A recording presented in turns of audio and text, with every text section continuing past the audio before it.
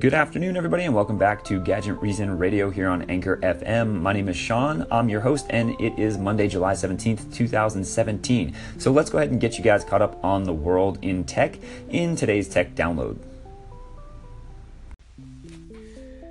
And we're going to start things off with some fun tech news today. Atari has released some more details about the Atari Box console that they started teasing at E3. This, of course, is Atari's answer to the NES Classic and SNES Classic editions from Nintendo. Now, you could definitely make the argument that Atari was the sort of grandfather of modern video game industry, and they definitely came before the NES was ever around. Now, so far, the only details we have about the Atari Box is that it will come with an SD card slot and an HDMI port and 4 USB ports. Now, the interesting thing about this box is the fact that Atari games are definitely older and a lot more simplistic than, say, games from the NES or the SNES. So the big question is, what kind of replay value do you think this device is going to have? Because you're taking a pretty big step back. I can still sit down with an NES game or a SNES game and probably get dozens upon dozens of hours of gameplay and entertainment out of it. I don't know that I can say the same for the Atari 2600 games, so it definitely would be something I could see buying for the sort of archival or entertainment or novelty of having some type of sort of museum of gaming history, but I don't think I will get a ton of gameplay out of it, which is going to probably mean that the price point is going to have a big impact on how many of these get sold. I think if they price it really aggressively, something around maybe $39 to $59, I could see people buying it. But because of the lack of the replay value, I don't think people are going to want to pay $79.99 for the Atari Box. Let me know what you guys think about that, and if this is something you'd be interested in picking up. You can either hit that call-in button or find me on social media. You can find me on Twitter or Instagram. Hunt me down at Gadget Reason and just post a comment with the hashtag Gadget Reason Radio. I'd like to try and start archiving all of the comments or things that people post to my social media that are coming from anything you heard on Anchor FM. So yeah, let me know what you guys think. Next up, we have some more iPhone 8 rumors. It just wouldn't be summer if we weren't getting our daily dump of iPhone 8 rumors or leaked images, would it? Well, today comes another story from BGR that claims that the latest round of images that we had started to see last week from the iPhone 8 leaks might be the closest and most realistic renderings of what that device is going to look like. Now, I would probably say that that's pretty accurate just based on the fact that we are getting pretty close to the point of no return for Apple. At this point, they should have the design pretty well nailed down because they obviously need time to make sure that they can build up inventory levels to meet the demands of the launch, which is basically right around the corner in October. So the final design kind of reveals a few things that I think were sort of important, at least in terms of my opinion on what the iPhone 8 needs to accomplish. And the biggest one, of course, is the Touch ID fingerprint sensor. Now, let's talk about the reason why I think this is important both to consumers and to Apple.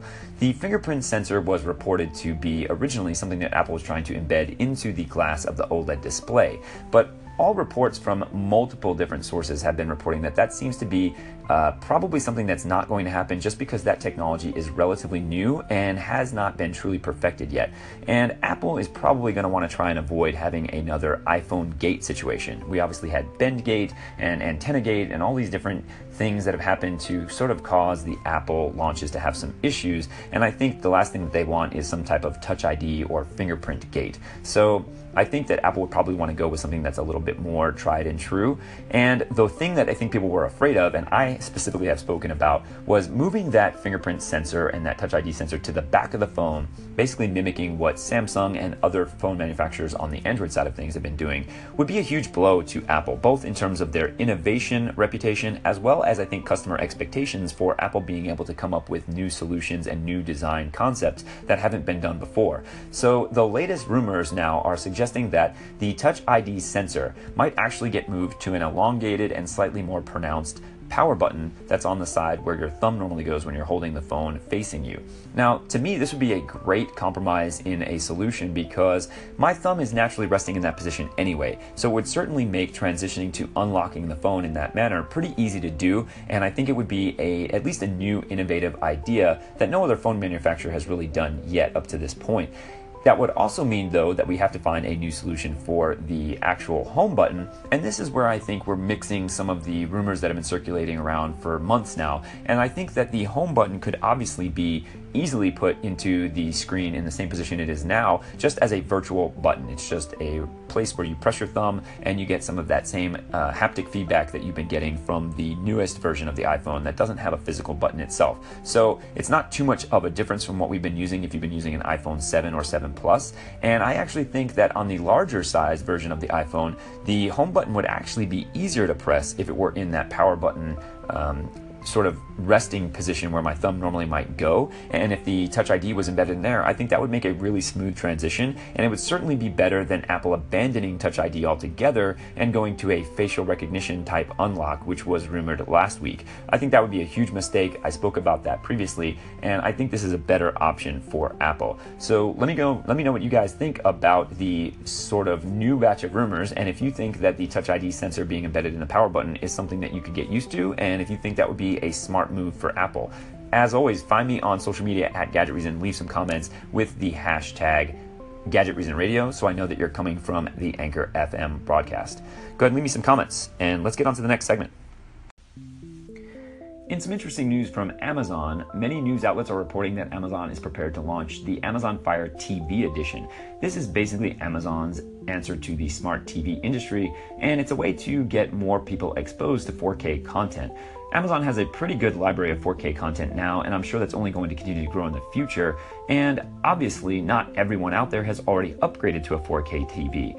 Amazon is said to be offering the new TVs, which are coming from a partnership with the TV manufacturer Element, in a 43 to 65 inch size with prices ranging from $449 to $899. So that's pretty compelling in the sense that an $899 65 inch television that is 4K capable and has a load of smart TV features thanks to the Amazon Fire integration is a pretty great deal. Now, I would expect that these televisions are probably not going to be the cutting edge, and they certainly don't include any HDR features, which I would argue is actually more effective in creating a new TV experience than just simply 4K alone. But for those of you that want to upgrade maybe an older TV that's on its way out, getting a TV from Amazon that has 4K, has a plethora of Alexa features and all the features you've come to expect from Amazon Fire, including be able to get access to Netflix, HBO Now, Sling, Spotify, Hulu, all of those other services that we love. It's a pretty compelling offer. So let me know what you guys think. Is this something that you'd be interested in grabbing if you're in the market for a new TV, or would you hold out for just a more expensive, higher featured television like something from Samsung, LG, or Vizio that has HDR capabilities and any other features you might want? Leave me some comments on social media.